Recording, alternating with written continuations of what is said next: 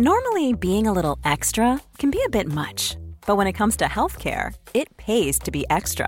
And United Healthcare makes it easy with Health Protector Guard fixed indemnity insurance plans. Underwritten by Golden Rule Insurance Company, they supplement your primary plan, helping you manage out-of-pocket costs without the usual requirements and restrictions like deductibles and enrollment periods. So when it comes to covering your medical bills, you can feel good about being a little extra. Visit uh1.com to find the Health Protector Guard plan for you.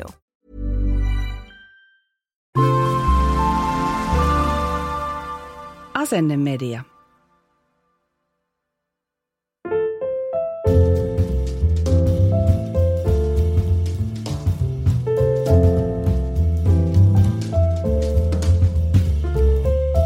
Kaupallinen yhteistyö HBO Nordic, sarjojen koti. Tervetuloa perjantain parhaiden pariin. Täällä on Noora H. Ja täällä Noora K. Jee, kevättauon jälkeen. Kyllä, kiva olla täällä taas pitkästä aikaa. Erittäin kiva. Mä just ajattelin, että mulla on niin pitkä lista kaikkea, mitä mä haluan pölöttää sulle. Ja mä oon yrittänyt pantata niitä, että mä en puhuisi niitä, kun me puhutaan muuten keskenämme. Niin tänään nyt luvassa vähän sitä sun tätä. Joo, mä huomasinkin, että tuolla oli muutamia sellaisia asioita, joista mä en tiennyt jo etukäteen. Ja joo, odotan innolla. Ja täytyy kyllä sanoa, että tämän meidän kesäkauden starttaa erinomainen yhteistyökumppani, koska mä olin niin fiiliksissä tästä sarjasta, mistä me tänään puhutaan, ettei mitään rajaa. Joo, sama juttu. Siinä oli siis sen lisäksi, että se oli tosi viihdyttävä ja hyvä, niin sitten siinä oli jotenkin silleen, että nämä on tehnyt tämän niin jotenkin täydellisen oikein, että näillä on tosi monipuolinen tämä henkilöhahmogalleria tässä ja sitten niillä on casting tosi hyvä ja siinä on jotenkin semmoinen fiilis, että siinä on niin kuin kaikki raksit ruudussa oikeissa asioissa. Just näin, mutta mennään tähän vähän myöhemmin. Hei, nyt kun ollaan oltu tällaisella kevättauolla kautta luovalla tauolla kautta tuottareiden välisellä kaudella, niin otetaanko pikkukuulumiset tähän alkuun? Otetaan vaan. Mitä sulle kuuluu? No, mulla on ihan tätä samaa tavallista. Lapsi täytti vuoden, tämä nuorempi. Eli meillä ei ole nyt enää yhtään vauvaa kotona, mikä on saman aikaan tosi hauskaa, mutta ehkä ihan vähän myös haikeeta. Ja mitäs muuta? No mä oon juossut ihan älyttömästi. Mä oon jotenkin nyt taas ollut aivan täysin tämmöisen lenkkikärpäsen purema ja melkein joka viikko käynyt sen 20 vetää ja niin kuin pitkän lenkin ja nauttinut siitä tosi paljon ja sitten lyhyempiä lenkkejä sen lisäksi. Kuulostaa tosi ihanalta ja mulla on kanssa ollut lenkkikärpänen. Mä oon ollut jotenkin niin inspiroitunut näistä sun lenkeistä, että kun mä johonkin kysymykseen, varmaan tuli meidän perjantain parhaat Instagramin inboxiin kysymys, että mikä on teidän pitkä ja mikä on teidän lyhyt lenkki. Mä vastasin siihen silloin sen hetkisen tilanteen mukaan, että mä vastasin, että mun lyhyt lenkki on 3,5-5 kilsaa ja mun pitkissä on sitten tyypillisesti ehkä jotain niin kuin 8 kilsaa tai tälleen. Niin mä oon ollut susta niin inspiroitunut, että mä oon juossut 10 ja mä oon juossut 9 ja mä oon juossut 8. Että mulla on selvästi lenkit pidentynyt kanssa. Mä ajatellut jotenkin, että sun ei tarvitse sit syyskuun se hävetä mua siellä puolikkaalla. Että. Totta, joo. Eli mehän ollaan nyt siis lupauduttu mennä juoksemaan puolikas. Joo, mä oon sanonut jo pitkään, että kyllä mä lähden sun kaveriksi, jos sä haluat mennä jonnekin. Ja mä en tiedä, motivoiko meitä enemmän mahdollisuus saada omaa aikaa vieraassa kaupungissa, vaan me kaksi vai se itse juoksutavoite. Mä luulen, että molemmat on tästä tosi hyviä houkuttimia. Joo, kyllä, ehdottomasti. Joo, nyt pitäisikin muuten muistaa laittaa ilmoittautumiset sisään. Joo, että kyllä mä uskon, että se menee se puolikas sitten ihan hyvin ja varmasti sun kanssa juostaan jotain semmoisia kunnon pitkiä lenkkejä tässä vielä kesän aikana. Mutta mun täytyy sanoa, että mulle se on jo valtava suoritus, että mä juoksen yksinäni 10, koska niin kuin mä taisin sanoa siinä meidän viime tuottarin päätösjaksossa, että mä tylsistyn niin helposti, että mä tarvitsen sen kaverin sinne. Niin mä oon ollut jotenkin tosi ylpeä itsestäni, että vau, että mä niin kuin yksinkin pystyn siihen. Niin ja sitten mä oon miettinyt, että pitäisikö mulla olla myös joku tavoite. Mä en ole vielä tullut mihinkään lopputulokseen siinä, että pitääkö vai eikö, mutta mä harkitsen sitä asiaa. Okei. Mun mielestä se puolimaraton syksyllä on aika hyvä tavoite. No se on joo, ei mä mietin lähinnä sitä jotenkin aikaan liittyvää, että. Ei. Joo. Mä sanoisin, että unohda. Joo, eikö mä sen takia mietin sitä, että ennen raskautta, niin mulla ei ollut mitään muita tavoitteita kuin se, että mä ajattelin, että mä oon hyvässä kunnossa silloin, kun mä jaksan juosta 10 tuntiin tarvittaessa. Että ei välttämättä niin, että joka kerta, kun mä menen juokseen 10, niin mä juoksen sen tuntiin, mutta pystyn tarvittaessa. Ja se oli semmoinen, mikä mua aavistuksen kaivelee tällä hetkellä. Mä mietin, että pitäisikö nytkin tähdätä siihen. Että ei välttämättä just silleen, että puolikas pitäisi mennä mihinkään tiettyyn aikaan. Mutta mä ajattelin, että voisiko se olla sellainen hyvä välitavoite kesälle, niin silloin olisi varmaan ihan hyvässä kuosissa sitä puolikastakin varten. Joo, ei hullun pidä. Joo, tämmöisiä mä oon pohtinut. Mulla on kaikenlaista soul searchingia, mutta ehkä mennään niihinkin myöhemmin sitten. Okei. Haluatko kertoa vielä, mitä sulle on kuulunut tässä tauolla? Noora K. No joo, samaa juoksemista, että musta tuntuu, että ei ole ollut kauheasti muuta tekemistä kuin juosta tai kävellä ja lukea, niin näitä on sitten harrastanut molempia erittäin paljon. Et kun meillä oli tämä lukuhaastekin, mulla oli 36 kirjan tavoite tälle vuodelle, niin mä oon lukenut nyt jo vissiin 19 kirjaa. Oho. Niin jotenkin siinäkin paiskinut hommia, mutta se voi ihan hyvin olla, että mä luen H1 36 kirjaa ja sitten H2, kun maailma avautuu, niin mä oon nyt bailataan. Niin sitten menee viikonloput johonkin ihan muuhun, että aika näyttää. No mut hei, jos mennään viikon parhaisiin, niin mä haluan vinkata aivan älyttömän hyvästä reseptistä. Ja kyseessä on siis Helsingin Sanomien tämmöinen vegerendang. Tätä yksi mun kaveri suositteli mulle ja tämä on kyllä niin todella hyvä. Harvoin mun mielestä ehkä niin kuin itse onnistuu tekemään ihan niin osuvaa aasialaista ruokaa kotona kuin mitä sitten alan erikoistuneissa ravintoloissa, mutta tämä oikeasti, tämä mä sanoisin, että tämä on melkein sen Bali Brunchin rendangin tasosta. Mä muistan, että sä oot sanonut samaa sun tekemästä jostain korealaisesta tofu-annoksesta, että totta. Että mä mietin, että jos sä joskus osallistuisit ravintolapäivään, niin sitten sun kioskissa myytäisi ehkä jotain tämmöisiä aasialaisia. Niin kyllä ehkä myytäisi. Mutta siis tämä on tosi hyvä ja mä toivon, että tämä niin kun löytyisi myös Hesarin sivuilta niin, että ei tämä olisi maksumuurin takana. Mutta jos nyt tämä tulee, että tämä vaatii sen, että on tilaaja, niin mä melkein sanoisin, että kannattaisi kuukaudeksi tilaa, että saa tämän reseptin. Tämä on tosi hyvä ja tosiaan nopea tehdä ja tehdään nyhtökaurasta. Mä en yleensä tykkää nyhtökaurasta, koska jossain vaiheessa mä kyllästyin siihen, että kaikki oli aina jotain nyhtöpossua tai nyhtö sitä, tätä. Ja oli se, että nyt tämä koostumus tulee jo korvista ulos, mutta tähän se sopii mainiosti. Kuulostaa tosi hyvältä. Mä taidan testata tätä kanssa jonain viikonloppuna. Kyllä, eli Hesarin vegerendang. Mutta sitten viikon paras kirpputori.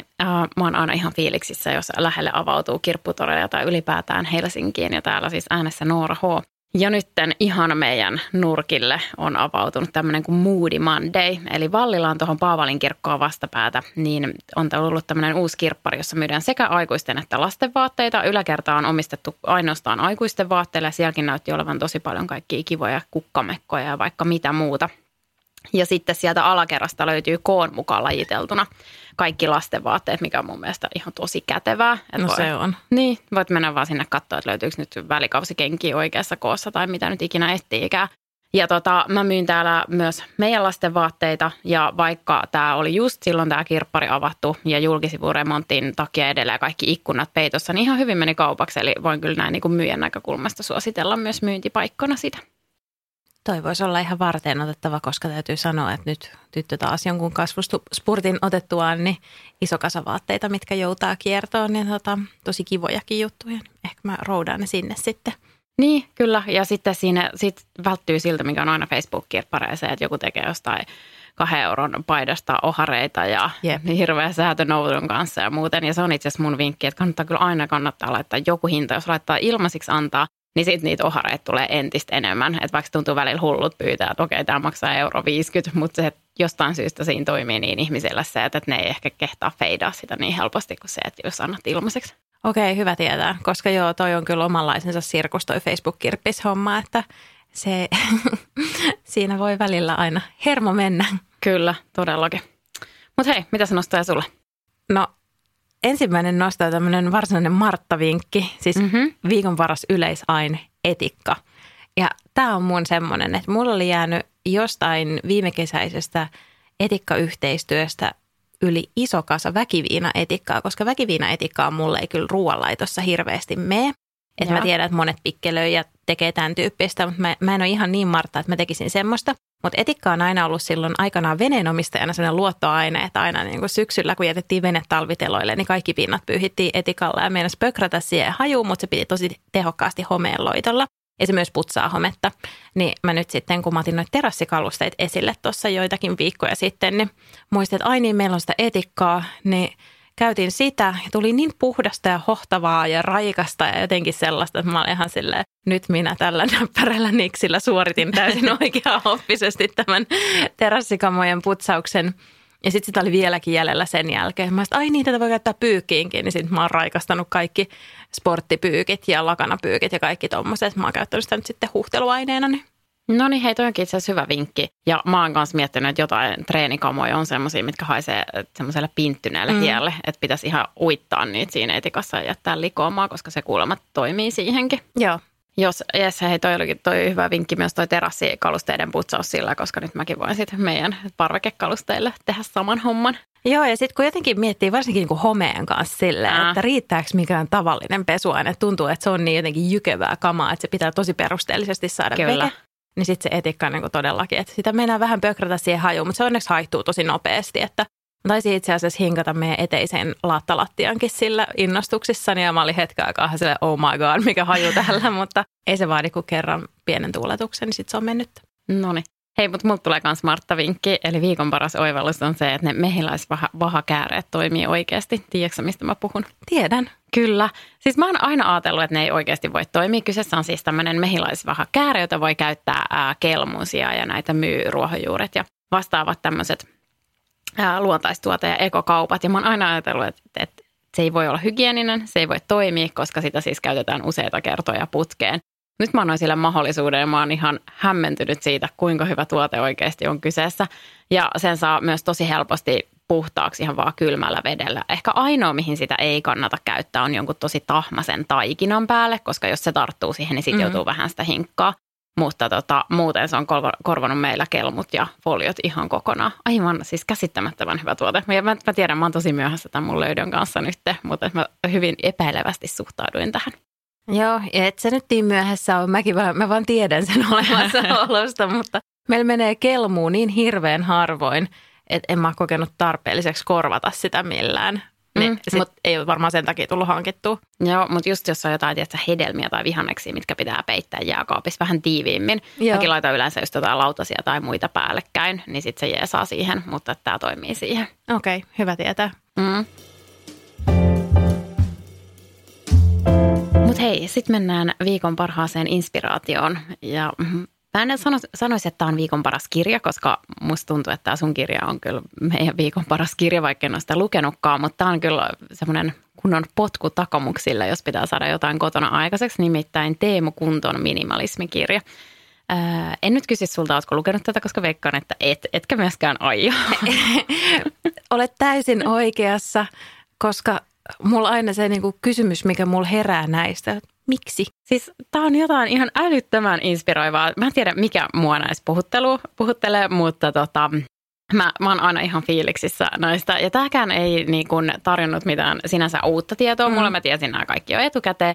Mutta oli tosi mielenkiintoista kuulla, miten semmoinen tavallinen perheen isä on muuttunut minimalistiksi, joka asuu nykyään pienessä yksiössä, on laskenut joka ikisen tavaransa ja hänellä on niin kuin just täsmälleen se tarvittava määrä tavaraa ja niin kuin optimoinut elämänsä myös ajanhallinnan ja kaikkien niin kuin, vaikkapa sähköpostien ja muiden kannalta ja työelämän kannalta, että tekee silleen sopivasti, mutta ei yhtään liikaa. Ja tämä siis jotenkin mua puhuttelee. Mä en ole edelleenkään ihan varma, että olisiko musta sit loppupeleissä minimalistiksi, tuskinpa. Mutta jotenkin mä leikittelen aina sillä ajatuksella, että joskus mä sen teen vielä. Joo, mä niin kuin tajun tämän jonkun sortin perverssinä viihteenä ehkä. Tämä on semmoinen, että sä katot vaan silleen, että ahaa, okei, joo. Mutta mun täytyy sanoa, että kun mä oon itse semmoinen elämästä nautiskelija ja musta on ihanaa, että on kaikkia mahdollisuuksia ja musta on kiva, että voi laittaa eri vaatteita eri päivinä ja ottaa vaikka just kotona, niin sä voit ottaa sieltä kaapista esille ne jotkut eri sesongin tyynyliinat ja vaihtaa sitten ne nyt sohvalla olevat, jos tuntuu siltä, että tympäsee. Joskus ostaa uudet ja niin kuin, tavallaan niin kuin nauttii semmoisista elämän pienistä iloista. Ja mä ymmärrän, että toki näilläkin ihmisillä, heillä varmaan on jotain iloja elämässä. Ne ovat tosi erilaisia kuin mulla, mutta mun on niin vaikea tavoittaa tätä Että mä oon silleen, niin kuin, että miksi ihmeessä? Ja sitten se tiivistyi jotenkin siihen, tämä Teepun kunto oli meidän ystävän Laura Tirkkosen Kaunisjärjestys-podcastissa vieraana. Ja sitten hän puhui just siitä digimalismista ja siitä, että kun hän on tämmöinen inbox zero. Ja sitten mä olin ihan silleen, että jälleen kerran, että miksi? Että se on kauhean kätevää. Sulla on yhdessä paikassa kaikki ne kamat. ei. Ja sitten sä hakutoiminnolla sä löydät aina sen, mitä sä oot etsimässä. Ja sitten ja niin kuin, että duunisähköpostissa mulla on noin. Ja sitten mun henkilökohtainen sähköposti, niin se on just se, missä on niitä lukemattomia viestejä tuhansia. Koska mä katson sitä semmoisena niin kuin feedinä, että mä reagoin sieltä niihin, mihin mä haluan reagoida. Ja ne loput vaan niin kuin menee semmoisena virtana siitä. Ja sitten mä olin ihan silleen, että tähän säästää aikaakin, että mä en käytä mun elämästä aikaa siihen, että mä järjestelen jotain mun sähköpostilaatikkoa. Mä keksin 1,000,000 kivempaa tapaa käyttää mun aikaa kuin järjestellä sähköpostilaatikkoa. Sä katsot tätä aivan väärästä suunnasta, koska mä taas näen tämän myös ajan säästönä. Tavallaan, että mähän itse teen myös sitä, että mun sähköpostissa ei yleensä ole mitään muuta niin kuin inboxissa, duunimeilissä kuin ne, mitkä pitää hoitaa ja mitkä pitää hoitaa kiireellisesti. Kaikki muut mulla on arkistoituna ja kun mä lähden lomalle, niin mä yleensä pyrin siihen, että siellä ei yhtään sähköpostia siinä inboxissa, että kaikki on omilla paikoillaan ja sitten mä löydän niistä kansioista kaiken. Ja mä myös mun privaattisähköpostia putsaan säännöllisesti. Joskus mä myös teen sitä, että mä putsaan sieltä niitä mainokset, kansioita ja muita, koska sitten mua se helpottaa, kun mä tiedän, että siellä ei ole mitään niinku semmoista turhaa sälää. Ja jos mä etin sen hakusanalla, niin sitten sieltä tulee ne oleelliset, eikä jotain 200 viestiä, jotka on samalta lähettäjältä, vaikkapa näin päiväkodista. Ja sitten mä joudun selaan niitä, että mikähän se näistä oli, mikä viikkokirja, missä oli tämä info. Ja sitten taas tässä, että kaikki nämä tyynynpäälliset ja vaikkapa vaatteet ja muut, niin mä taas näen sen sillä niin kuin siitä samasta näkökulmasta ehkä kuin tämä Teemu Kunto, että se vapauttaa ihan hirveästi aikaa, kun ei tarvitse huolehtia näistä tavaroista, koska kyllähän siihen menee ihan älyttömästi aikaa, kun sä roudaat talvitakit varastoon ja tuot sieltä kevättakit esiin ja tämän tyyppiseen. Kyllähän siihen niin kuin asioista esineistä huolehtimiseen menee paljon aikaa. Ja sitten jos sulla olisi se yksi takki, minkä sä veisit varastoon ja toisit sieltä yhden kevättakin tilalle, niin menisi huomattavasti vähemmän aikaa. Meillä on niin iso vaatekaappi eteisissä, että niitä ei koskaan viedä tai tuoda yhtään mihinkään. Että meidän takit on meidän kaapissa ja No ehkä tämä on tämmöinen kerrostaloasujahan sitten ongelma, mutta en mä tiedä, joku tässä puhuttelee. Ja sitten samoin se, että kun hän kertoi siitä, että hän lähti nykkiin ja olisiko ollut siellä parisen viikkoa, no, mutta kuitenkin semmoisen pidemmän pätkän, että ei mitään viikonloppumatkaa. Ja sitten se lähti semmoisella semmoisella konkkenin selkärepulla sinne. Ja silloin oli siellä pari teepaitaa, laturi. Sitten silloin oli joku neula ja kauluspaita mukana. Ja yhden kirjan se osti sieltä reissusta, mitä se sitten luki siellä. Ja mä olin ihan se, että mun pitää sitten, että joskus kun pääsee taas matkustaa, niin mä haluan kyllä kokeilla tätä. Mä en tiedä, mikä siinäkin puhuttelee, mutta olisi niin vapaa menee, kun on vaan tosi vähän kamaa messissä. Joo, siis tämä on, mä palaan aina tähän samaan kysymykseen, että miksi? Joo, siis itse asiassa nyt kun sä sanot, niin mäkin olen ollut nykissä kerran silleen, että me oltiin semmoisella monimutkaisella matkalla mun miehen kanssa. Me oltiin New Orleansissa ensin ja sitten meidän piti tulla Washingtonin kautta kotiin ja sitten me ei mahuttukaan siihen Washingtonin koneeseen ja sitten me mentiinkin nykkiin, mutta meidän laukut oli mennyt Washingtoniin ja mä taas pidän tosi minimaalista käsimatkatavaraa, että mulla on ne kamat siellä matkalaukussa ja mulla on tyylikäsilaukku sinne cabiniin, missä on lompakko ja meikkipussi ja kirja ja tämän tyyppisiä ja laturit. Ja sitten sit kävi niin, että me oltiin siellä nykissä perillä keskellä yötä, eikä meillä ollut muuta kuin ne meidän pikku käsinyssäkät. Sitten mä ajattelin, että no toisaalta kaikista maailman paikoista, niin täällä se ei ole mikään ongelma. Koska siellä on ne 24 tuntia auki olevat drugstoret ja sitten käytiin ostamassa sieltä vähän kosmetiikkaa ja sitten seuraavana aamuna niin käytiin ostaa jotain puhtaita alusvaatteita ja teepaitoja. Että ei se nyt ollut mikään ongelma, mutta siinä kohtaa mä niin kyllä mietin, että en mä kyllä tiedä, että mitä se olisi haitannut tässä se matkalaukku, että se laitetaan sinne taksin takaluukkuun tai sitä vedetään, että niin kuin, kun mua se ei jotenkin niin kuin, se ei haittaa olemassaolollaan, että päinvastoin on kiva, että on jotain kamaa mukana. Niin. Mutta toisaalta, jos sulla olisi ollut pelkästään ne käsimatkatavarat, niin sitten sun ei olisi tarvinnut mennä ostaa kosmetiikkaa eikä niitä teepaitoja ja muita, vaan sulla olisi ollut kaikki mukana. Niin, se on totta, mutta eihän sinne käsimatkatavaraa saa. Mun täytyy sanoa, että mun kosmetiikka-arsenaali on kyllä sellainen, että se ei mene käsimatkatavaraan, että ei mahu litran pussiin pikkupurnukoina. Joo, mutta mä kyllä tuli jotenkin inspiroiduin tästä, vaikka tämä olikin niin kuin tuttua juttu. Että tämä toimi vähän semmoisena podcast-maisena, etenkin kun kuuntelin äänikirjana tän, niin suosittelen sellaisille, kenellä on se kevätsiivous vielä tehtävänä. Planning for your next trip? Elevate your travel style with Quince. Quince has all the jet-setting essentials you'll want for your next getaway, like European linen, premium luggage options, buttery soft Italian leather bags, and so much more. And it's all priced at 50 to 80% less than similar brands. Plus, Quince only works with factories that use safe and ethical manufacturing practices. Pack your bags with high-quality essentials you'll be wearing for vacations to come with Quince. Go to quince.com/trip for free shipping and 365-day returns. A lot can happen in 3 years, like a chatbot may be your new best friend. But what won't change? Needing health insurance. United Healthcare Tri-Term Medical Plans, underwritten by Golden Rule Insurance Company, offer flexible, budget-friendly coverage that lasts nearly 3 years in some states. Learn more at uh1.com. Joo, mä voin kertoa mun inspiraation kevätsiivoukseen. No siis mä oon varmaan sanonut jo 100 miljoonaa kertaa, että mun mies on ollut noin 30 000 vuotta lomautettuna, mikä tietysti vaikuttaa meidän perheen taloudenpitoon aika lailla, niin meillä ei ole käynyt siivoojat vähän yli vuoteen. Ja nyt sitten mä laskeskelin pennosia yhteen ja laskeskelin toukokuun laskutusta ja tulin siihen tulokseen, että nyt törsätään ja otetaan siivoojat tekemään kevätsiivous ja ikkunoiden pesu. Niin tämä on mun viikon paras kevätsiivousinspiraatio kyllä, että kerrankin saan teettää sen jollain muulla. Ja toi on kyllä hyvä, koska etenkin ikkunoiden pesu, niin siinä on aikamoinen homma. Siinä on iso homma jo. Jos joku tekee sen itse, niin suosittelen sitä Kärcherin ikkunanpesuria. Meillä on se. Se on just niin hyvä kuin mistä puhutaan, mutta se on ihan totta, että on se silti aikamoinen homma, että jos voi teettää jollain muulla, niin se on kyllä varsin mukavaa. Meillä siis mun mies on innostunut sen käytöstä, joten hän hoitaa meillä tämän ikkunanpesun ja hän on nyt testannut useita eri metodeja ja sanonut, että paras on se, että pesee ihan normaalin tapaan ikkunat, mutta sitten kuivaa tällä vekottimella ne, niin sillä tulee kaikista paras jälki. Että se pesuominaisuus siinä ei ole niin hyvä. Okei, joo. Ja sitten mun mies tekee siitä, en mä tiedä mikä vanha Marttaniksi tämäkin varmaan on, että jos hän pesee ikkunoita, niin hän käyttää siis ihan vaan sanomalehtiä. Joo, tämä on ihan klassikko. Joo, että I don't know. Hyvin näyttää toimivan sekin, mutta summa summarum olen silti iloinen, että joku muu hoitaa tämän homman tänä vuonna. No niin, olet ansainnut sen. Todellakin. Mutta hei, mennäänkö sitten meidän viikon parhaaseen sarjaan, mistä me tuossa alussa vähän jo mainittiinkin? Mennään. Kyseessä on siis HBO:n minisarja Mare of Easttown, ja tämä kertoo pikkukaupungin poliisista, eli Marystä, ja tämä tutkii tällaista nuorten naisten katoamisia ja murhia. Ja siis sivuhuomiona, musta tuntuu, että Mare tarkoittaa tammaa myöskin englanniksi. Mä en ole nyt ihan satavarma siitä kirjoitusasusta.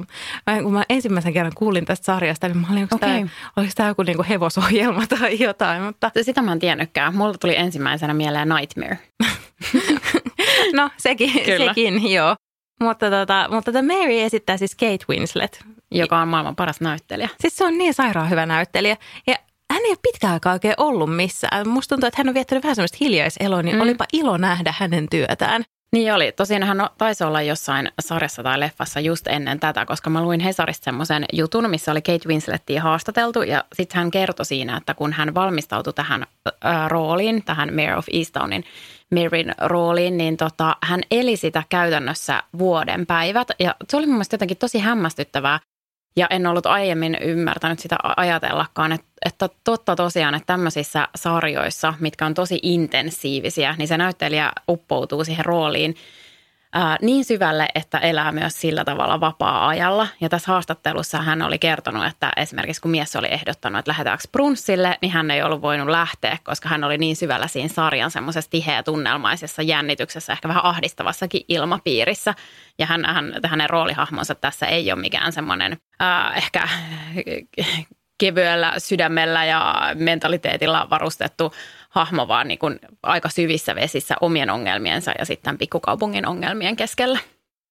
Joo, no toi käy kyllä järkeen. Ja nyt siis pakollinen disclaimeri. Mä en vertaa itseäni Kate Winslettiin, mutta mulla tuli mieleen vaan vuonna Anno Domini, kun työskentelin lentoemäntänä ja turvakouluttajana, niin meillä oli tämmöinen SAR-harjoitus, eli tämmöinen suuronnettomuusharjoitus lentokentällä, missä niin kuin harjoiteltiin lentoonnettomuutta ja mä olin siinä niin kuin miehistönä. Ja se oli tietenkin aika raju se harjoitus ja intensiivinen ja kesti koko yön. Niin siinä oli tosi tärkeää, että sen jälkeen oltiin niin kuin työpsykologin kanssa, jossa niin kuin ihan sanottiin näin, että minä en ole ollut lentoonnettomuudessa ja se niin kuin purettiin se tilanne.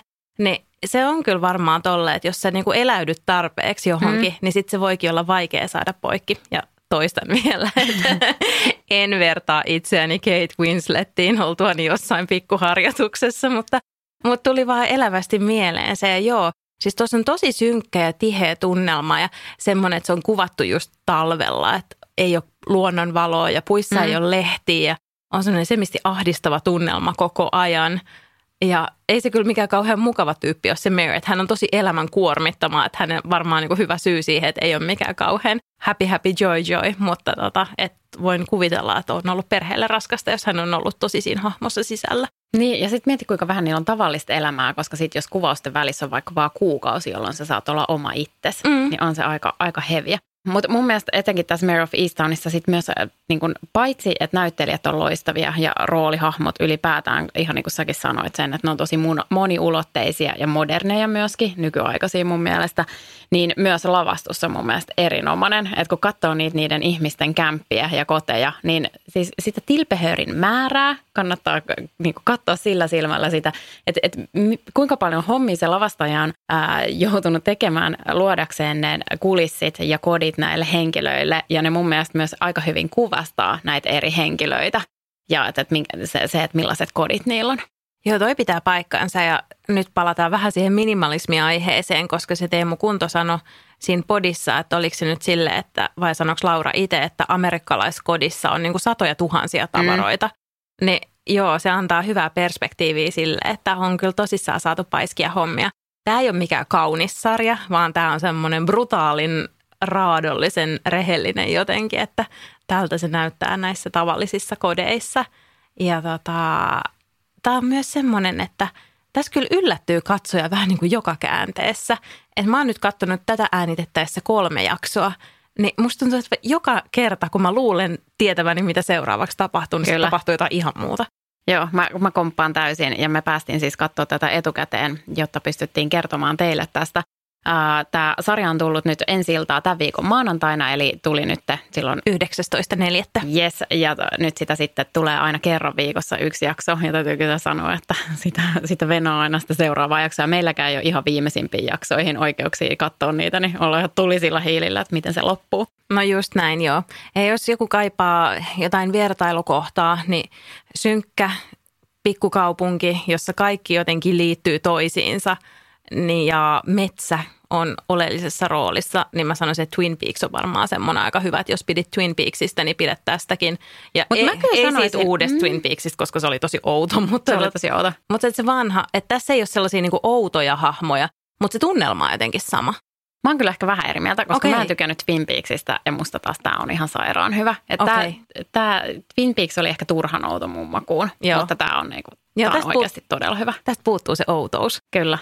Joo, mutta ihan superhyvä. Ja hei, jos teille ei ole nyt siellä tällä hetkellä HBO Nordicia, niin me arvotaan perjantain parhaiden Instagram-tilillä sitten kaikkien seuraajien kesken 2 kuukautta ilmasta katselua siellä. Eli kannattaa perjantain parhaita seurata.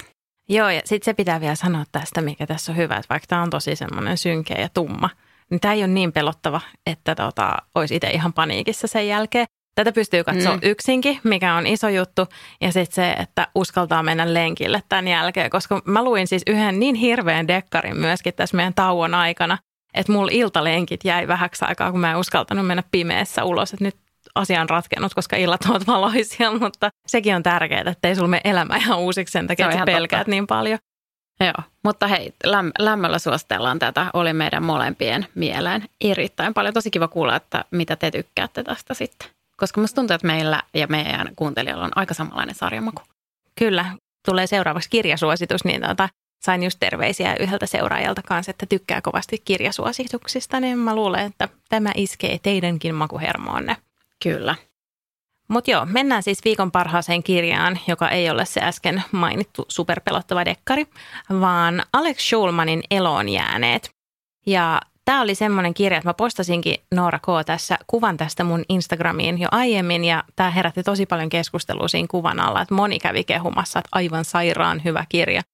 Ja se todella oli, että se oli ensimmäinen Alex Schulmanin kirja, minkä mä oon lukenut ja aion kyllä ehdottomasti lukea muitakin hänen kirjojaan, että todella taitavasti ja kauniisti kirjoitettu ja tämä kertoo semmoisen 3 veljeksen tarinan ja sitten siinä on 2 semmoista rinnakkain kulkevaa tarinaa, jotka vähän niin kuin menee päistä yhteen tietyllä lailla. Että toinen menee kronologisesti eteenpäin ja toinen sitten taas palaa taaksepäin ja se peilaa sitä veljesten nykypäivää ja sitten niiden lapsuutta.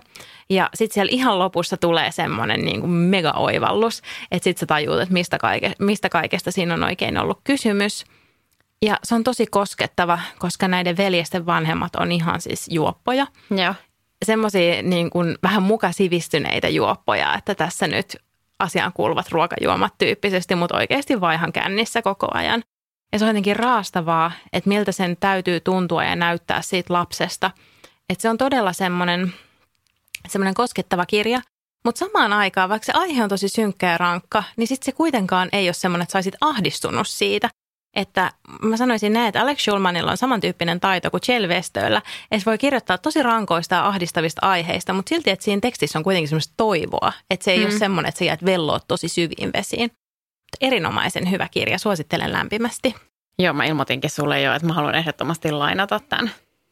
Eikö se kerro sen omasta elämästä? Näin mä oon ainakin käsittänyt. Onko näin? No mun mielestä mä en tehnyt sen kummempaa taustatutkimusta, mutta koska ainakin aika monet muut sen aiemmat kirjat on kertonut sen omasta elämästä ja sen suvun tarinaa. Joo.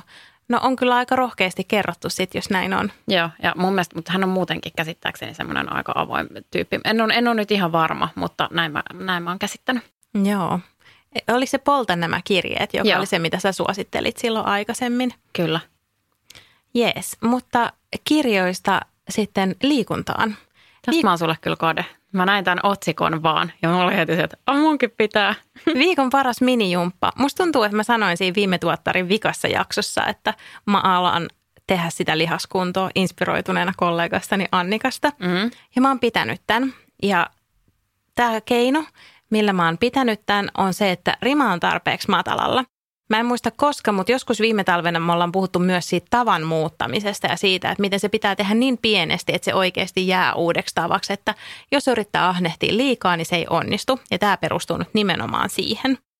Eli kun mä vien aamulla lapsen päiväkotiin, niin mä kävelen yleensä aina korttelin ympäri, että mä saan vähän lisäaskelia, vähän raidisti ilmaa linnunlauluja ja näin siihen aamuun. Mutta nyt mä oon ruvennut lisäämään siihen pienen elementin, eli heti kun mä oon tullut kotiin ja pessyt kädet, niin ennen kuin mä teen mitään muuta, niin mä teen tämmöisen minijumpan. Ja se sisältää 15 dippipunnerusta, 30 vatsalihasliikettä, 30 kyykkyä ja 15 punnerusta. Ja tähän menee alle 4 minuuttia, että mulla ei oikeasti ole mitään tekosyytä ikinä jättää sitä tekemättä. Ja se on se juttu tässä, että siihen tosiaan menee niin vähän aikaa. Mutta kun mä teen sen joka arkiaamu, eli 5 kertaa viikossa, niin viikkotasollahan niitä toistoja tulee ihan kivasti. No todellakin. Ja siis tämä on ilmeisesti juuri se avain menestykseen, koska tämä oli paitsi se, mitä se yksi silloin PT mulle vinkkasi, niin muistaakseni kun mä kerron mun isäpuolesta, joka tekee sitä kahvakuulajumppaa aina kun nousee etätöistä, niin kun käy hakemaan vettä tai menee syömään, niin aina vähän tekee jotain kahvakuulaliikkeitä. Muistan. Ja hän on edelleen tehnyt sitä. Ja se on yli vuoden kestänyt tämä tapa. Joo. Tämä on kyllä tosi kova. Joo, ja sitten tietysti kun tekee joka päivä, niin sitten ne rupeaa menemään aika kevyesti. Että tulisi se houkutus sille, että pitäisikö lisätä vähän näihin sarjoihin, mutta nimenomaan niin ei pidä tehdä. Että sittenhän sitä raskautta voi lisätä jollain toisilla tavoilla. Että no nyt mä oon tehnyt semmoisia polvet maassa punnerruksia, niin sittenhän mä voin tehdä vaikka ei polvet maassa ja sitten mä voin näyttää sulle tämän jälkeen TikTokissa yhden treenihaastevideon, että sit jos rupeaa tuntua sekin liian kevyeltä, niin sanotaan näin, että variaatiota löytyy niin paljon, että varmasti ne 15 riittää. Mä taidan tietää, mistä videosta on kyse, koska mä oon miettinyt, että pitäisiköhän lähteä siihen. Mä lupaan, että jos mä joskus teen jonkun TikTok-videon, niin mä avaan pelin sillä. Tai eikö en lupaakaan, se on aika rankan näköinen. Mä haluan olla kuvaamassa sitä. Joo, se on aika hevi. Ja mä en ole ihan varma, että riittäisikö mun rytmitaju siihen. Joo, mutta siis jos ei nyt joku tiedä, mistä on kyse ja mistä mä luulen, että sä puhut, niin se on semmoinen, että missä semmoisessa lankkuasennossa tehdään semmoinen pieni koreografia. Joo, just se. Se on se When the Night Has Come -biisi on siinä. Semmoinen niin kuin jumppaversio siitä. Ja onko se Stand By Me sen biisin nimi. Ja sitten siinä ollaan niin kuin lankutusasennossa ja sitten siinä laitetaan vuorotellen käsiä olkapäille ja jotenkin jalkojakin heilutellaan tai muuta. Se näyttää siltä just, että yrittäisi tehdä sitä 2 sekuntia, niin kuolisi. Joo, se on aika hevin näköinen. Mutta kyllä mulla tuli semmoinen vähän sellainen, että pitäisikö kokeilla. Joo, eli säkin innostuit nyt TikTokista. No kyllä mä siitä innostuin ja siis erityisesti, mutta siis niin kuin yhdestä videosta. Mun mielestä niin kuin oikeasti TikTokin ehkä paras video, mitä mä oon tähän saakka nähnyt, taisi olla Johanna Puhakan sellainen video, missä se kertoo erilaisten lajien vaativasta niin kuin ajankäytöstä. Ja niin kuin golfaavan miehen puolisona, niin tämä puhutteli minua. Mun mielestä se oli todella osuva. Joo, mä rupesin viime viikolla perehtymään TikTokiin, mikä oli ollut pitkään mun to-do-listalla, että niin kun duunin puolesta ottaa semmoinen vähän syvempi ymmärrys siitä, että aikaisemmin mulla oli aika semmoinen pintapuolinen käsitys siitä, että mitä siellä tapahtuu ja ketä siellä kannattaa seurata ja näin. Ja mä ajattelin, että nyt niin kun täytyy ottaa tämmöinen iso sukellus tähän, mutta sitten mä huomasin koko viikonlopun viihdyttäväni itteeni niillä videoilla iltaisin. Ja musta oli ihanaa katsoa erityisesti siis semmoisia yhdistelmiä, missä oli lapsia ja vanhempia, jotka tanssi yhdessä. Ne oli tosi mainioita. Ja sitten siellä oli ihan siis kokonaisia perheitä, jotka tanssi yhdessä. Ja sitten mä olin sellainen, että wow, maailmassa on paikka, jos teinit ei häpeä vanhempia, vaan ne ihan niin kuin ylpeänä dänssailee menemään niiden kanssa. Ja sitten tosiaan noi treenihaasteet jostain syystä mulla tulee niitä kanssa aika paljon vastaan. Varmaan siksi, että mä vaan siis ihailen sitä ja katson, että wow, että tolleekin voi tehdä. Ja en ole todellakaan tekemässä mitään omaa kontenttia, että olen siellä ainoastaan seuraajana, mutta mä yllätyin siitä, että miten hyvin mä viihdyin. Joo, täytyy sanoa, että ihan sama fiilis, että ei näköjään pelkästään vain teineillä. No ei ole. Ja sitten mä jotenkin ajattelin, mä yritin heti analysoida, että mikä tässä nyt oikein oli. Mutta mä mietin jotenkin, että kun kaikissa muissa somekanavissa mennään aika syvissä vesissä tällä hetkellä, että on niin painavaa asiaa ja välillä kaipaa tuollaista puhdasta iloa. Niin musta TikTok on jotenkin semmoinen, että se on nimenomaan puhdasta iloa ja hassottelua. Se on kyllä just näin. Pakko nostaa tähän vielä tämä kevät. Viikon parhaat hetket on ollut siis lounaat teurastamolla. Mä rakastan tätä kevätaurinkoa ja sitä, että mä voin kävellä sinne ja syödä lounasta auringossa ja hakea Jädeliinasta jätskin jälkkäriksi. Niin onhan se nyt vaan aivan ihanaa. On, siis tämä kevät on jotenkin niin yli-ihanaa aikaa. Nyt haluan vielä niin mahtavat kelitkin. Että mun tämmöinen vastaava on siis lenkkilimut terassilla. Se on kyllä kans ihanaa. Se on sen luokan nautinto, että melkein alkaa itkettää, kun on käynyt juoksemassa ja sitten hakee jääkylmää kokista seroa jääkaapista. Ja jotenkin istuu siinä ja katselee ja kuuntelee, kun linnut laulaa ja nauttii elämästä. Niin se on ihan, elämä on ihmisen parasta aikaa. Se on just näin. Mutta hei, pitäisikö nyt meidän lähteä tästä studiolta kotiin päin, käydä lenkillä, hakea limut ja sen jälkeen herkkuja ja sarjaa? Kuulostaa mahtavalta suunnitelmalta. Let's do it. Ja kiitos oikein paljon HBO Nordic, kun olit meidän kaverina tässä jaksossa. Tämä oli ilo. Kyllä. Ja Mare of Easttown siis löytyy nyt HBO Nordic-palvelusta. Hyvää viikonloppua. Hyvää viikonloppua.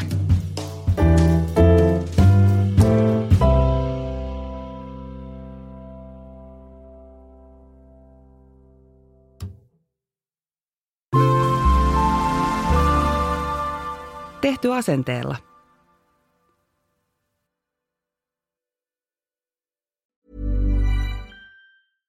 Flexibility is great. That's why there's yoga. Flexibility for your insurance coverage is great too. That's why there's United Healthcare Insurance Plans. Underwritten by Golden Rule Insurance Company, United Healthcare Insurance Plans offer flexible, budget-friendly coverage for medical, vision, dental, and more. One of these plans may be right for you if you're, say, between jobs, coming off your parents' plan, turning a side hustle into a full hustle, or even missed open enrollment.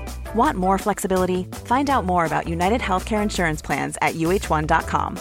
Mom deserves the best, and there's no better place to shop for Mother's Day than Whole Foods Market. They're your destination for unbeatable savings, from premium gifts to show-stopping flowers and irresistible desserts. Start by saving 33% with Prime on all body care and candles. Then get a 15-stem bunch of tulips for just $9.99 each with Prime. Round out Mom's menu with festive rosé, irresistible berry chantilly cake, and more special treats. Come celebrate Mother's Day at Whole Foods Market.